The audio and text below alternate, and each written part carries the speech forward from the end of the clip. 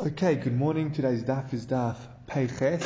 Today's shir is Leilu Nishmas Yitzchak ben Yechezkel Rus bas Yekutiel HaKohen Shulamit bas Ben Zion Mordechai and Esther bas Yeshayahu Leib. May their neshamas have an aliyah and may their memory be a blessing. It is also for a full shleima of Meir Levi ben Gila and Levi Yitzchak Yaakov ben Tamara Aviva. May Yitzchak Yehuda ben Miriam and Chai Chaika bas Baal Michla, may they all have a complete and speedy recovery. Okay, so we did the Gemara yesterday, so the Mishnah yesterday starting the new parak, so we're going to go from the Gemara on Pei Zayin Amud Beis 87b. Remember, the Mishnah was basically discussing that a woman whose husband disappeared and she got remarried based on the testimony of one witness. This is how we explained the Mishnah. She's allowed to get remarried on the testimony of one witness. Now let's get into the sugya and it will tell us again why. However, if her husband does rock up, there were about 16 penalties consequences that she has to suffer. Okay, there were a few of them that were points of contention, and we made a distinction between whether she was getting married based what we call Alpi based. The Gemara is going to explain how we see this now, but if she gets married based on Beis Din, she's relying on one witness, so she needs like a special dispensation to get married, or whether she's getting married not based on Beis Din, on the testimony of two witnesses, which is obviously then much more straightforward because there's obviously, I guess you check that the witnesses are reliable and truth, and they're not liars and thieves, etc. But that would be the basic. Once you have two valid witnesses, they're according to Torah law as reliable as you get. So the Gemara says, "Midiktani seifa nosei sheloi bishus muteres lachzolo." From the fact that the end of the Mishnah teaches that if a woman got married without the Rishus of Beis Din, based on the testimony of two witnesses, she can return to her original husband.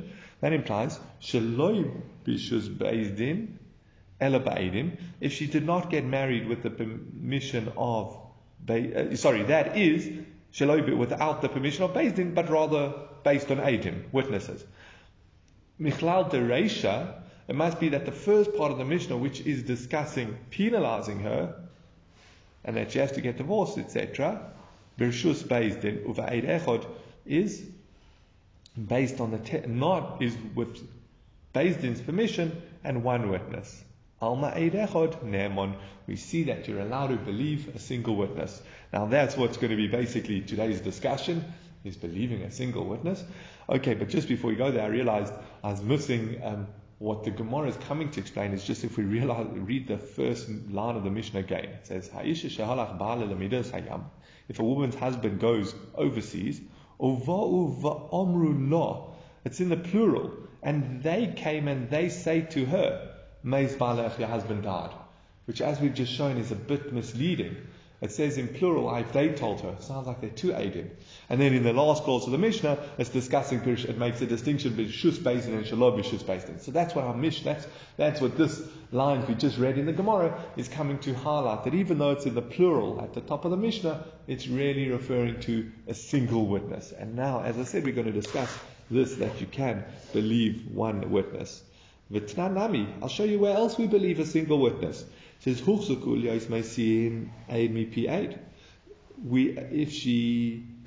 gave her a chazaka that she's allowed to get married based on testimony.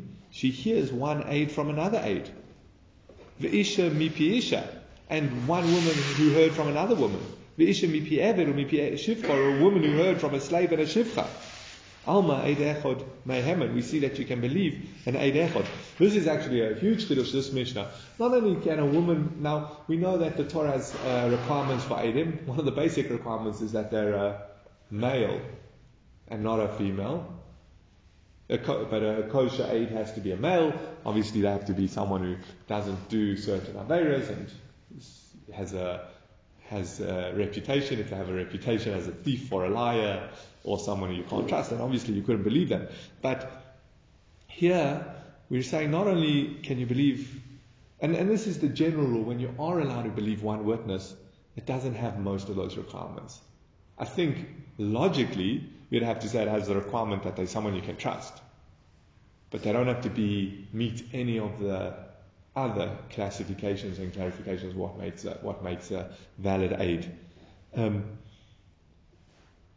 So this one's saying, so not only can you believe a single witness, but you can even believe hearsay testimony.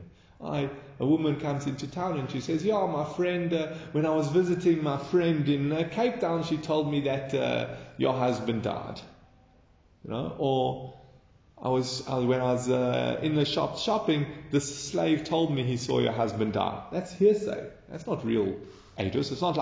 It's not even a case of an Eved or an Isha coming along, and again, which I'm saying the Chidush is that it's not a man who is a kosher Eid who comes and says, I saw your husband die. She's saying, I heard from someone that your husband died. And still we allow her to get remarried. Okay, V'tnan, we also learned in a Mishnah, V'tnan, we went into another Mishnah, Eid Echad Omer Ochalto Chaylev. If one Eid says, you know what, your ate was Chaylev, remember, you're not allowed to say certain facts of the animal, you're not allowed to eat Chaylev, and if you do eat them, it's a chiyuv kare, so if you eat it by mistake, you'd have to bring a korban chatas. So now we're discussing what happens if you don't know, but someone tells you. So he says, if an Eid Echad told you that you ate Chaylev, and he says, I didn't eat it. I know I didn't eat Chaylev. Potter, he's exempt from a chatas. That's specifically because he says, I didn't eat the chaylev. But if the man is silent, either Eid comes up to him and says, you know, you ate chaylev, and he's like, then, Mahemen, we believe the single Eid. Alma Eid Echad Mahemen, we see again, a single witness is believed. So, Midoraisa Minolon, where do we see in the Torah law that you believe this? Where do we see in the Torah that you believe this Eid? So Tanya, as we learned in a Brisa, or his sin becomes known to him. It doesn't mean that others told him. You might think, even if just because or an Eid told him that he ate chaylev, he maybe towards the bottom of Pei Zayin Amud Beis. Pei Zayin. Even though he's not contradicted, he is exempt. Maybe we don't believe the Eid at all. Talmud law, or it's made known to him. Made known to him sounds like someone else is telling him. We call Mokum in all cases. Now the Gemara just analyzes this. Bryce says, hey Chidami, what's the case? If you tell me the case is when we say that when it was known to him, made known to him. So you tell me that's two witnesses. Two witnesses come and say, you know that piece of meat that was in the fridge that you took out, fried and ate was actually chaylev. Well, if he doesn't say like, no, I know, or anything else, obviously he would have to bring a korban chatas. So Elilav Chad, it must be one witness. And if he doesn't contradict that aid, his wife comes and tells him, you know that meat that you took out the fridge and ate, that was chaylev. And he doesn't contradict her, he doesn't say, well I know, he doesn't say he knows otherwise, then he would have to. But what do we see? He's bringing a korban based on that. We see that you believe a single witness. Now, how's this a source that you believe a single witness from the Torah? Because if you're only allowed to bring a korban chatas, and you're only be allowed to offer this in the temple, and the kohanim would only be allowed to eat from the meat if he was obligated to bring the korban chatas. Otherwise, you transgress a whole lot of aveiros along the way. So by the fact that the Torah says you believe this guy, he's sitting there eating his steak, and someone comes and tells him, a single Eid comes and tells him, do you know that's chaylev? And he's like, huh? Like obviously if he says, no, I know it's not, I went to the shop and bought or I know it's not, that's different. But if he's silent, we take it as if we believe the Eid Echad. So, but the Gemara says, who says it's because the Eid Echad is believed? Maybe it's actually because he was silent, and silence is like agreement. Okay, he's not saying, oh, you're right, I'm definitely eating chaylev. He's saying, oh, as far as you know, this is chaylev. There's a good chance it is, but that's what his silence is agreeing to that possibility. Now, that works all very well in this case. We'll bring a proof that this is that's actually the case. We're not believing him because he's an Eid Echad. We're not obligating to bring a common chattis because an Eid Echad told him to. We're believing him to bring a common chattis because his silence is basically saying, "Oh, most likely you're right. I most likely did." So it is a personal realization. That's what what you're saying, that he's not arguing with his wife and say it's not chaylev. Okay, so if he has a masla, an excuse, that's a different story. To explain why he was silent, but in a standard, silence here means he's not contradicting. But just to think back to our Mishnah, this wouldn't work in our Mishnah. Let's say a man or someone comes and tells a woman, your husband, I was just with your husband in Ukraine and your husband died. So her silence is not admission. It's not like, oh, you've brought. She doesn't know. So you can't learn from this case of Chattas to this case, to our Mishnah. That's going to become relevant. And now, again, because we asked, what's the source in our Mishnah? This woman was married. A single person comes and tells her, your husband's died, she can remarry. Her silence is not a realization of that's actually what happened. She still doesn't really know. She's still relying on this person's testimony. Unlike how we're saying now, that's in this case of Chattas, where he's now having a realization and saying, oh, you're probably right. Now, Teda, I'll bring you a proof that this is pshat in that Mishnah with the Chattas. The Tani Sefer, we teach in the later clause. If two said to him, you ate chaylev, and he says, I did not eat chaylev, he's exempt from a Chattas. Rabbi Meir says it's chayav. Amar Rabbi Meir, Kal V'chomer. Rabbi Meir says it's how much more so. If two people testified that he killed, or he did an aveira that's chayav, being put to death, no matter how much he protests and argues, I didn't do it, he will be put to death. So two Aiden can get him put to death. Well, then obviously they should be able to force him to bring a korban, which is more lenient. So Amrullah, they just said to him, no, there's an easy way out for him. When two witnesses come and testify, you ate. So granted, two witnesses come and say, whatever, you broke Shabbos, you murdered, you did one of these aveiras that you chayav misa. Amrullah, there they put him to death based on his protests. Here, if he wants to get out of bringing the korban, he can just say, I was mazid. Again, you're only bringing korban chattas if it's a mistake. So if they come and tell him, two witnesses come and tell him, you know what you're eating is chaylev, and he says, yeah, I know, I don't care, then he's doing it b'mazid and he wouldn't have to bring a korban.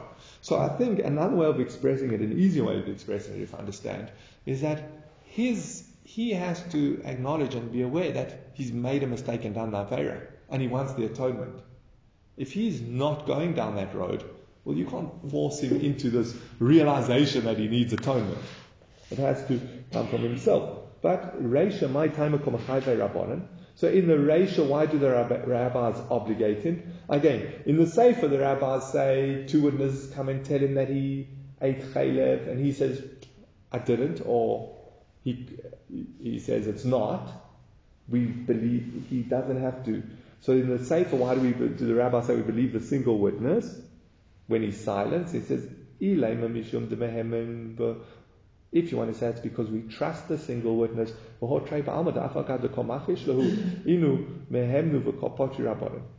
In that case, even where two witnesses, well, in the Sefer, where even two witnesses contradict him, and two witnesses are the most believable thing that we have in Torah law. According to halacha, two witnesses is the ultimate in raya, the ultimate verification. So you have two witnesses arguing, and still the rabbis say he could be patur. So again, why in the first part of the Mishnah, where it's one witness, we're not believing him because he's trustworthy. We didn't believe two witnesses. So he says no. It must be because he's silent, and silence is, as we said, like an admission of guilt in this context.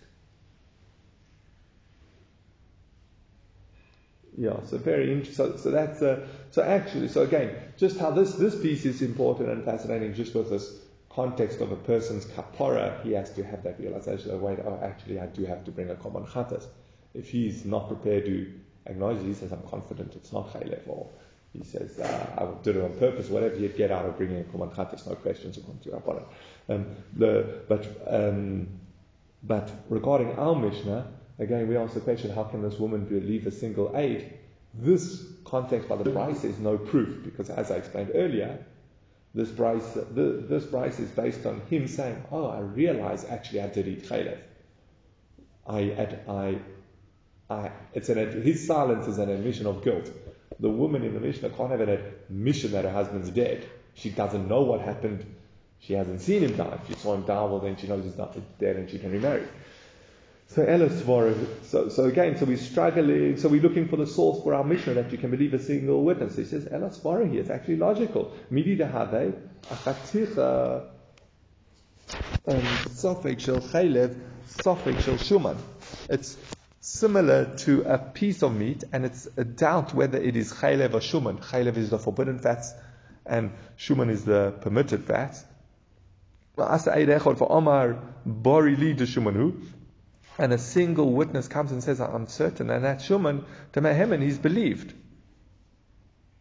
Now this is a very, very important point, because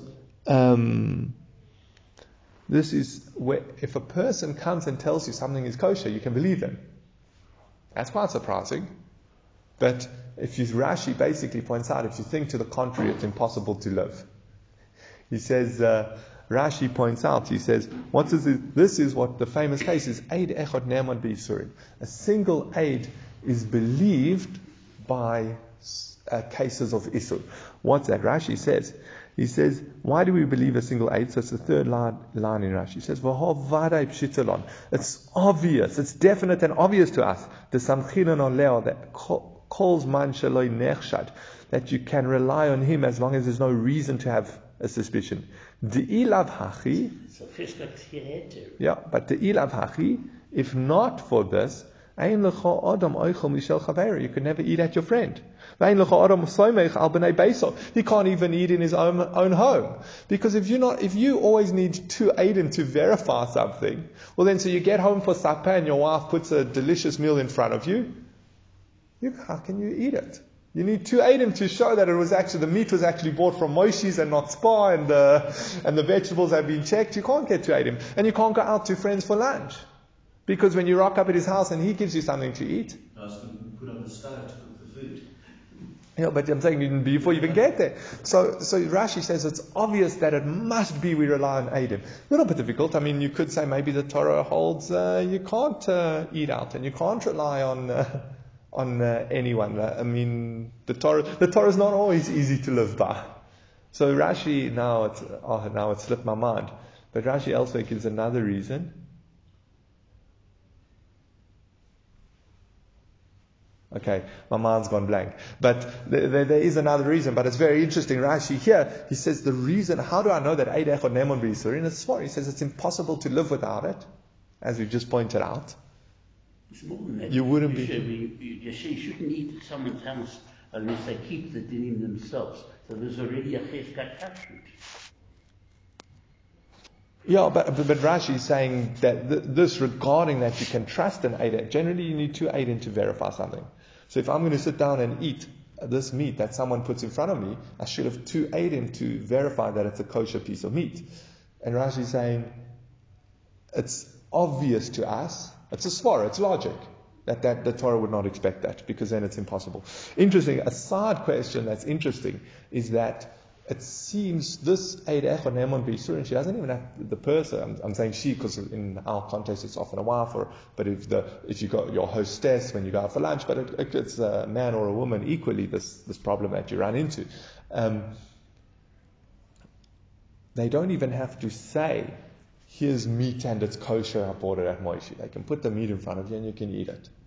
It's quite a strong level of trusting that we do have. You're right, because unless they have a reason to not trust them because they don't keep kosher, or they've known to set people up to fail and to mishal, okay, but as far as we know, they're reliable. Then you can trust them. They contrast this by nida. When a wife comes back from the mikveh, it's not good enough for the husband to just assume. She actually has to tell him that she's tahar. So they analyze what's the difference. And one of the simplest differences, it's a big discussion, but one of the simplest differences is she had a chazaka. She was definitely a nida. We're going to see the ramifications of a chazaka now. She was definitely a nida. So now to know that that's changed, she has to tell you. Whereas this piece of meat was never definitely been changed. I'm not even sure if that's 100% true, because it was at one point a live animal who says it was shechted properly, etc. But that's this meat doesn't have a chazaka of thing. Whereas he knew about his wife that she was a nida,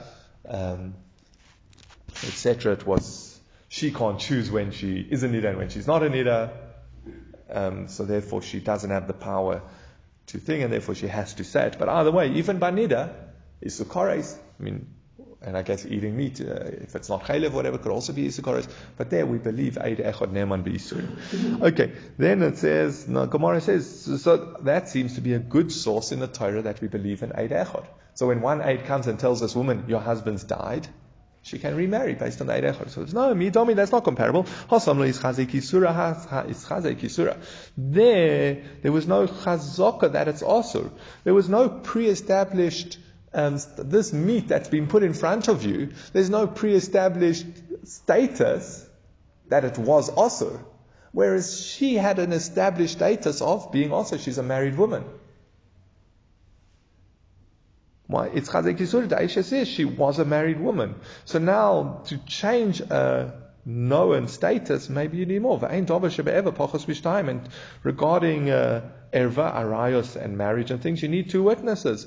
Says, so holodam, if you do want to compare it to a case, is ela lechaticha devadai chaylev. If there's a piece of meat that is definitely chaylev, ba'asa eid echad va'omar bareli deshumanhu, and a single witness comes and says, I'm confident, do you know that is actually kosher meat? He's not believed. You go to the shop, you go to a non-kosher butchery and you buy meat. And then you're sitting at home and you have that meat on the table. I don't know why you did this and for whatever, but there's that meat. And someone, good ehrlich Yid, comes up to you and says, that meat's kosher. You don't believe them. You know where you bought it from. You know where it's from. So he says, so that's this case. So to hear this woman, she's married, and and she knows she's married, and one person comes along and says, no, your husband's dead. Can't believe him. He says, no, mi domi hasam afilu oiso. He says you can't compare those cases. He says, I feel asubo me'eloi mehemna. Even if you know something, even if 100 people come and tell you it's permitted, you don't believe them. But here, if 2 witnesses would come and tell her that his wife was married, so here's weak. It's not as bad as that. Because again, if you know the piece of meat is non-kosher, and even if 2 witnesses, 100 witnesses, 1,000 witnesses come and tell you that it's kosher, it doesn't change what you know that this is non-kosher meat. But by a woman, if 2 witnesses would come and tell her that her husband has died, that would definitely be believed. So maybe by 1 witness you can also believe. Okay, so we're still struggling for a source that you can believe 1 witness in the case of this woman whose husband disappeared. So the Gemara gives another possibility. It says, Midi dahava tevel hegdesh v'koinamos. Maybe it's similar to tevel, hegdesh, and koinamos. Now we're going to analyze each of them. So just remember, tevel is grain that we saw a few days ago. Tevel is grain that hasn't had its trumas and maasros separated, and it's also to eat. So he says, what's the case of tevel? So if it's his tevel, mishum dibiyara latakno, we believe him because he could fix it. You saw this grain that you knew at one point was tevel, and the owner of the grain comes along and says, a single witness, don't worry, this is not tevel anymore. So even though it had a chazaka of being tevel, this owner had the power to separate the trumas and maasros. So we believe him. Can analyze why we believed, but that's but that's what we're saying here. It says Ela da'acher. It must be the case is someone else's grain. It says Namai Kosovar. What does he hold? E Kosovar Torah Mishalo Al Shel Chaveri. If he holds, you can take Trumas Amasros on behalf of your friend's grain. Einot Sorich Das Balim Mishum Tivar Lakno. Well, you don't need to have the owner's awareness or assertion of what is correct because you can fix it yourself. And if you hold that you need the owner's basically consent to separate Trumas and Masros for his grain, he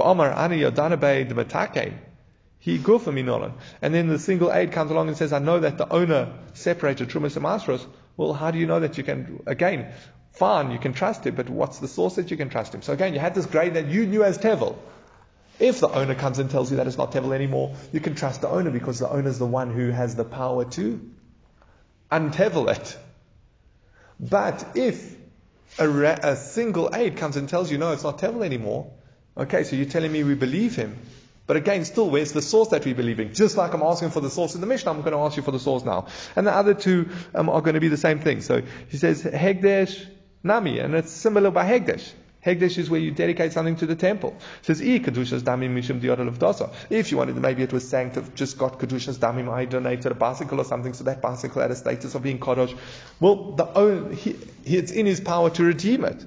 Kedushas Hakuf. If it's Kedushas Hakuf, it's an animal that's intrinsically holy, that can't be redeemed, if it's his korban, he still has a way out, because he can get his vow annulled. Remember, you sanctify something through the process of a vow. I donate this to the temple is a vow, and that makes it kodosh. Or I make this animal a korban, that vow makes it kodosh. So you can always get a vow annulled. HaToras Nedorim. I think there is an opinion that you can't, but we're going in the opinion that you can. To be honest, it must be it must be someone else's animal. And he says, yeah, I know the owner got, so everyone knew this lamb that was in this person's backyard was a korban. And someone comes and tells you, no, I know the owner got his neder cancelled, got his neder annulled. Says he go for minolon. Again, what's the source that you can believe that single aid? And so too by koinamos nami, similarly by koinamos. Now what's a koinam? This is going to be relevant for the discussion here. A koinam is a kind of neder, but there's a question, it's along the lines of saying korban.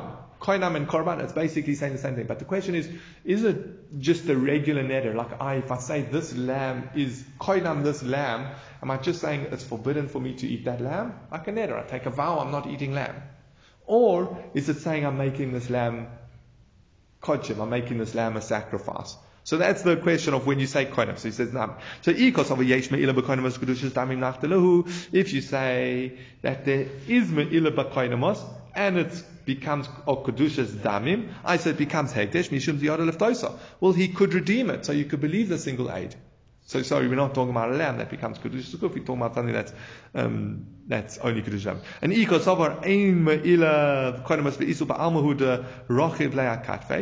you want to say that there's no me'ila, and it's just a regular isu that's riding on this lamb's, on this this item's shoulders, it's a regular neder.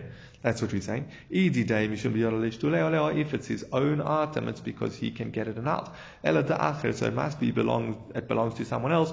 And then the single aid comes along and says, I know that the owner got his vow annulled. But again, he go for me not on what's the source that you can believe that single aid. So you've brought me 3 cases where you want to say you can bring a single aid, but none of them is a source in its own right. We just have the same question as in our Mishnah. Okay, what's the source that we can believe a single aid?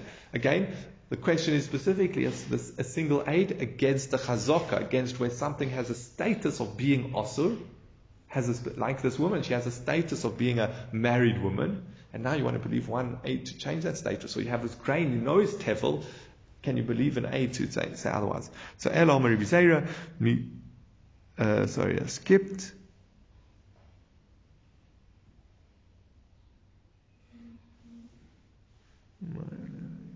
So he says, no, Amar Bizaira says, because of the stringency that you place on her at the end, you go lenient at the beginning. Rashi explains what the stringent we saw. If a woman gets married based on the testimony of one witness and her husband turns up, there's 16 penalties. That's our Mishnah. So that's the Chumrah. So because we're so strict with if it goes wrong, we can go lenient at the beginning and allow her to get married based on the testimony of one witness. And Rashi adds in, this is where we put in the svara, because she's not going to get married until she investigates fully. So that's Rashi and how he learns Daiko Minsaba, that this woman's not going to get remarried because of the severe consequences if her husband is still alive. She's not going to get remarried until she does her own research and is confident that her husband's dead, and that's why we allow her. Others aren't so happy with Rashi's pshat. They say it's more to do with can you believe the aid, but that's the general principle. So Amri says lo lechmo v'lo leikel. Okay, so don't go so strict on her and don't go lenient. Just say she needs 2 witnesses. Why are you changing things? So because she would be chained, therefore the rabbis went lenient. Again, if we don't go lenient and enable her to get remarried, she's going to be an aguna. She's going to be stuck as a married woman without a husband. So because of that, we make this leniency. Both reasons. What do you mean? First, we said that she's going to go into it, and secondly, because she's going to be an aguda. No, why do we even come on to that? We allow her to get married based on one witness. We should never allow that. Says no, because we want to go lenient because she's an akuna. But then why? But what? So that's why we enter the discussion. Once you've entered the discussion, okay, so how are you going to? But still, how can we trust the aid? No, we go. No, we can trust her because of the severity of it, and she's daiku mitzvah. Just one interesting question. It seems though to go against the Torah. Based on what we said, we couldn't find any source in the Torah that you can rely on a single aid in this context. So that's a big discussion. Where's the Tosfos here? They all discuss.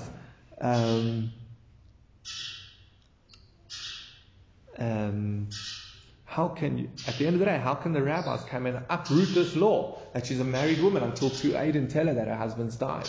How can we? Granted, we've got good for us and we feel sorry for her, but that's not good enough. So Rashi elsewhere, again, this is a big discussion, but Rashi elsewhere says we have a principle that called the Makadesh Adated Rabbanon Makadesh.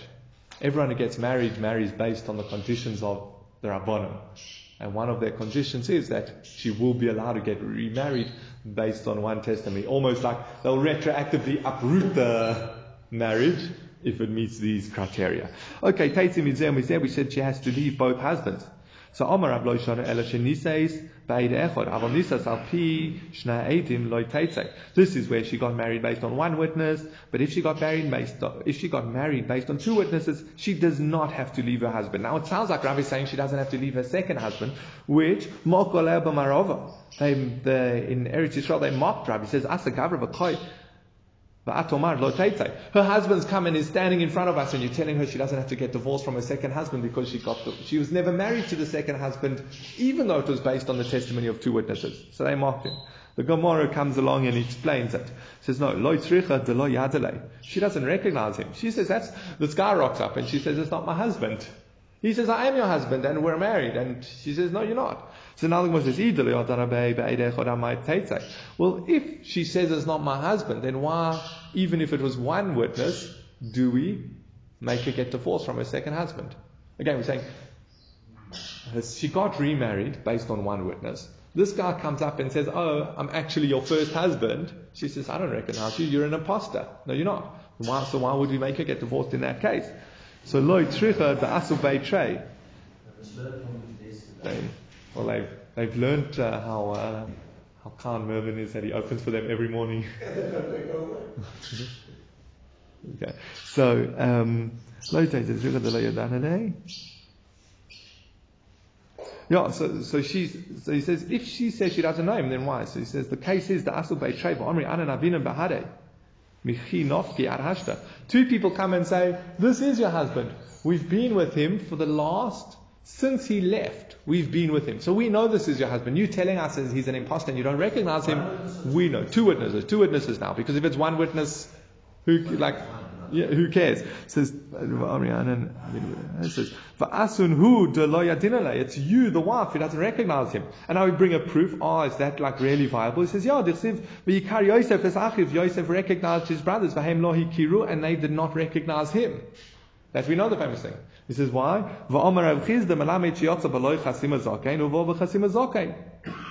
She left with, when Yosef was sold, he was a young boy, he didn't have a beard, and now he was a man with a fully grown beard. They didn't recognize him.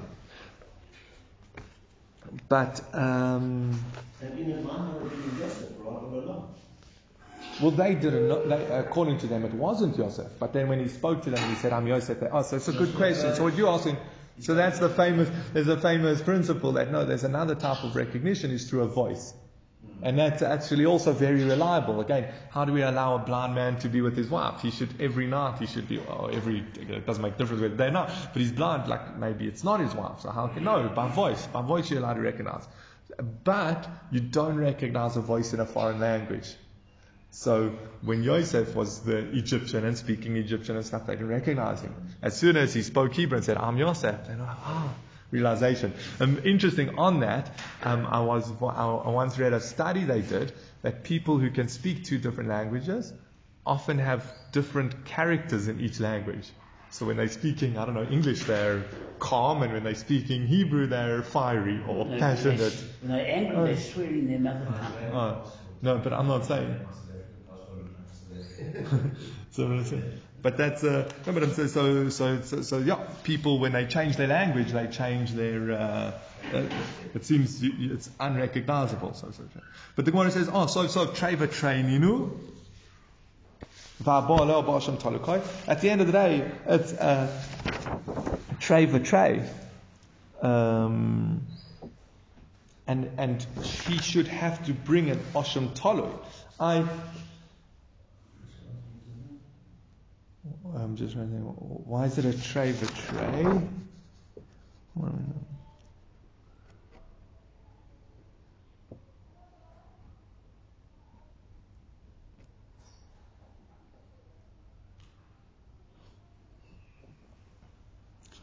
I guess her, why is it a treva tray? At the end of the day, this is still two witnesses who told her that her husband died. Because remember, Rav says in a case of one witness, then we'd have to believe these two. But in a case of two witnesses who told her husband died, and these two witnesses come and say that this is her husband. She says, I don't recognize him. We said she can remain with the second husband. What it says, but still, her current husband would have to bring an Osham Tolu. Remember, Osham Tolu, if you're doing what might be a Isur Koros, if she is a married woman, then her second husband is transgressing an Isur Koros every time he's with her. If we know that, then he has to bring, if we know that and it's a mistake, then he has to bring a Chatas. But here we're not sure because there are two witnesses who say her husband's dead, and there are these two witnesses who say, no, this guy's her husband, so it should be an Osham Tolu. So Amar Rav Sheshes says the case is where he married one of the Eidim. Now one of the Eidim who says, I know he's dead, I saw he died. So he's not going to bring, he only has to bring Osham Tolu. He says, maybe that's a possibility. He only has to bring the Osham Tolu if he's in doubt as to whether he did Isur Koros. In his mind, he's not in doubt. He says, he go for Osham Tolu came. Okay, that's all very well for him, but she should have to bring a Osham Tolu. She's relying on these two witnesses, and he's relying on these two witnesses. She's relying on these two witnesses, which another two witnesses have contradicted. So she should have to bring a Osham Tolu. She says, no, Bomer is Barili. She also says, I'm certain this is not my husband. So one says, Yachli Ma'ala Memra. So then what's Rav coming to teach? If Rav's telling us in this case, she married the witness and she's confident that this is not her husband, well then, what's it coming to teach? It's straightforward halacha. It says, no, afilu Rabbi Menachem Rabbi Yossi. What Rabbi is coming to say, even it's so obvious this case that even Rabbi Menachem Rabbi Yossi would agree in this case. As we'll see, he generally holds Rabbi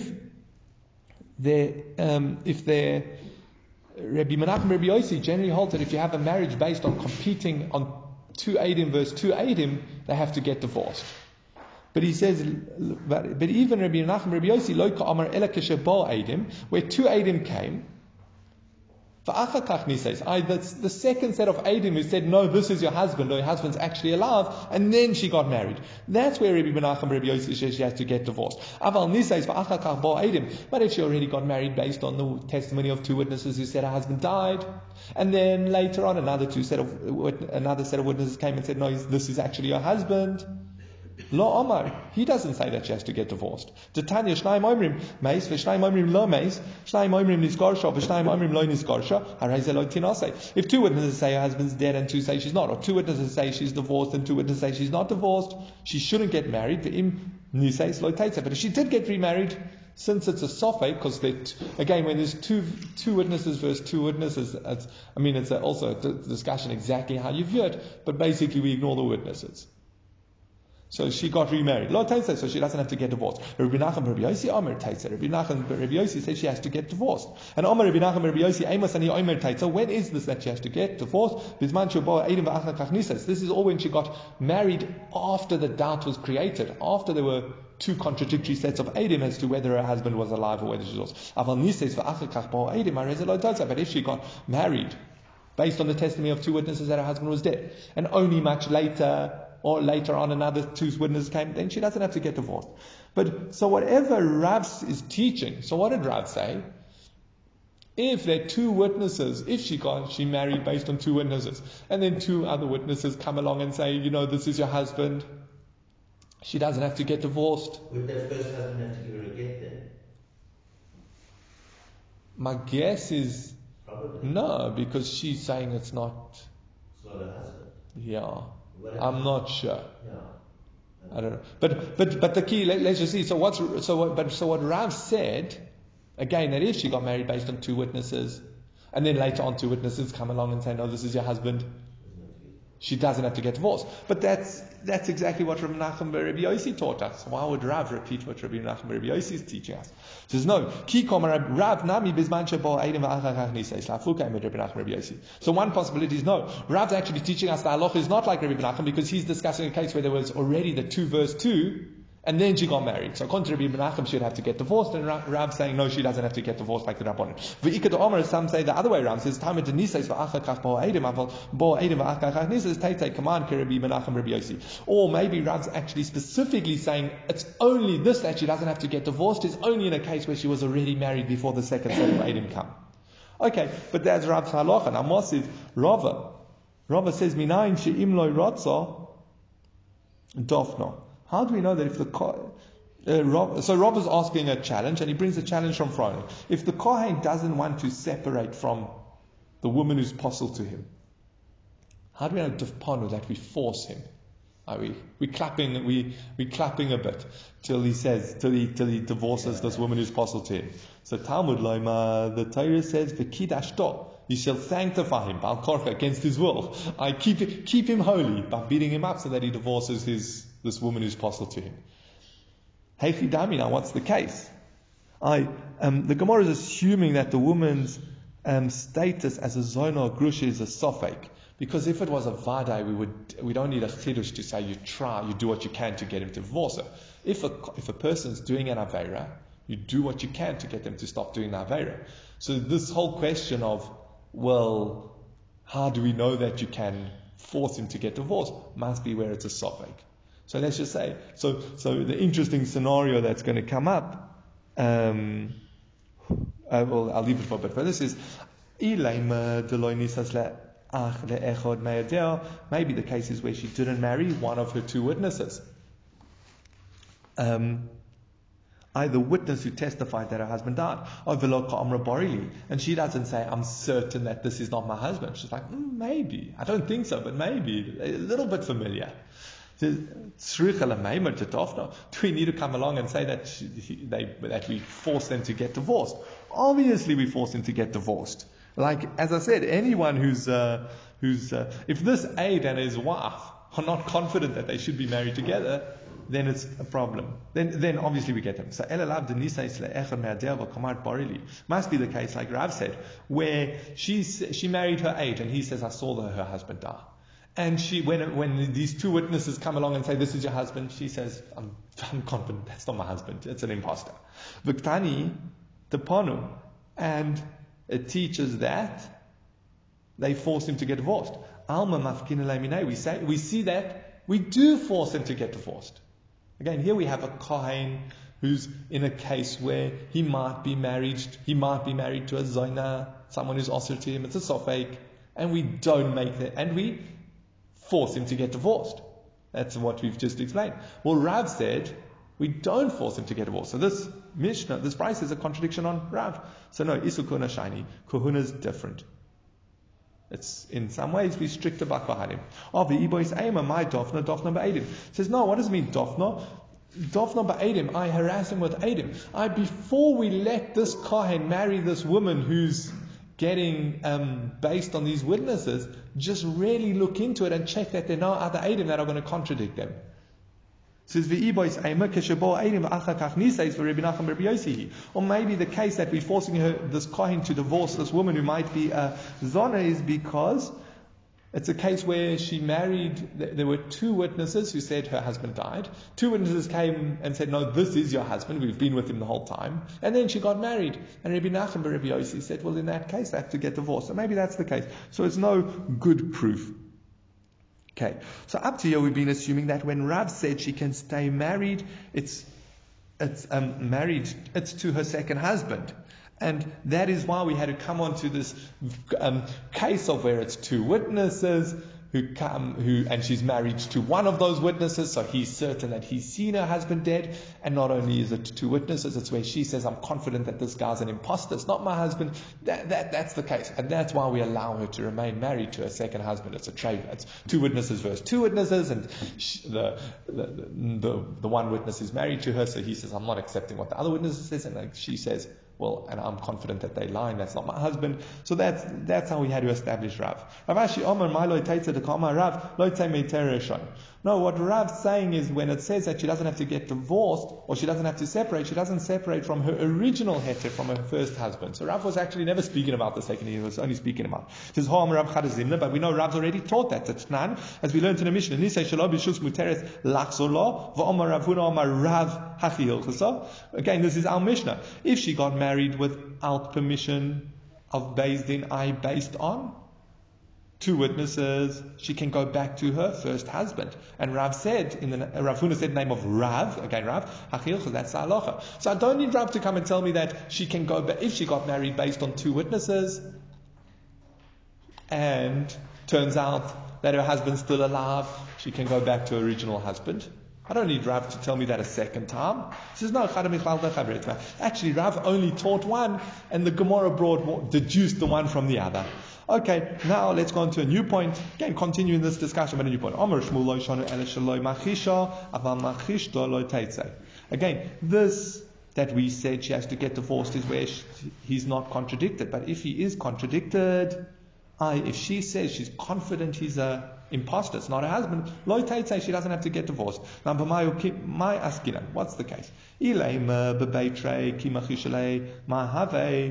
If she said it's two witnesses, when she contradicts the two witnesses, what difference does it make? You're never going to believe one person against two witnesses. So it must be that one witness came. So time with the machishto, that implies that, okay, so one witness comes along and says, this is your husband. And she says, no, it's not. But that implies specifically, because she said, it's not my husband, she can remain married. Or she doesn't have to get divorced. But if she was silent, then she has to get divorced.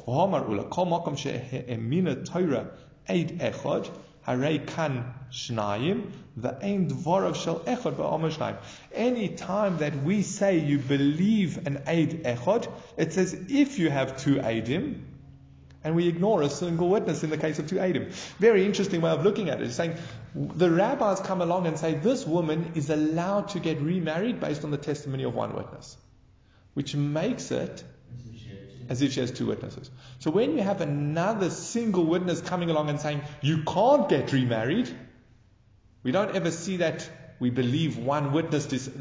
We didn't see that part in the Takanas Chazal believing one witness to say she can't get remarried or that she must get divorced. So it's 2, where she was allowed to rely on the one witness, verse 1, and that's why we believe her. So that's the question is, why should she, even if she doesn't say, well, I'm certain, and contradict him outright, this witness who says her husband is alive, she should still be able to rely on the one aide who said she can get remarried. So there's no hachaba ma'askina b'psula eidus. Here we're dealing with psulas eidus to Rabbi Nechemia, and it's in line with how Rabbi Nechemia explains it. Either 2 eidim who she got married with, or it's not one aid who's arguing, it's 2 eidim, but it's like Rabbi Nechemia. It's a tiny Rabbi Nechemia omer kol makom she'emina Torah eid echad holach acharov deos va'asu shtei noshim beish echad kishtei anoshim beish echad. Whenever Torah says you believe one witness, you go after majority of opinions, deos. How many people are there? So the 2 women are like against the one man, are like 2 men against 1 man. We don't believe the single witness. So what happened here? One witness told her she could get remarried, but again, that's relying on one witness. So it's one witness. It's one possible witness. And then the 2 Eidim who were also possible, if they were 2 kosher Eidim, well then we would definitely believe them. But here the novelty is they 2 possible Eidim, and it's 2 verse, so it's actually a 2 verse 2, because the first one counts as 2. If I'm understanding it correctly, let me just check. Oh, sorry. It's 2 verse 1. It's all psulim eidim. One aid, a woman told her she can saw her husband die and she can get remarried. And now these 2 aidim who are, let's say, also women come along and say, no, your husband's alive. So she should have to leave her husband.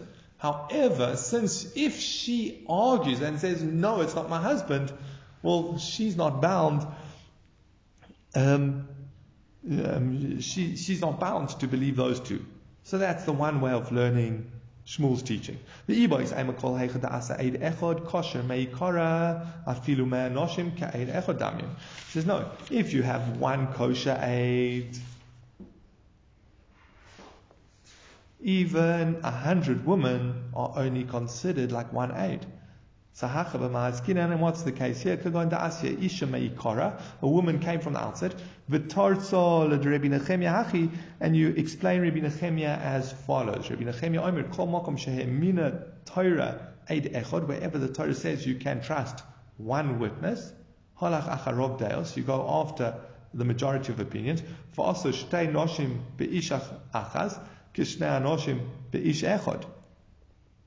And they made 2 women against 1 woman, like 2 men against 1 woman, against 1 man, we follow the second 2. But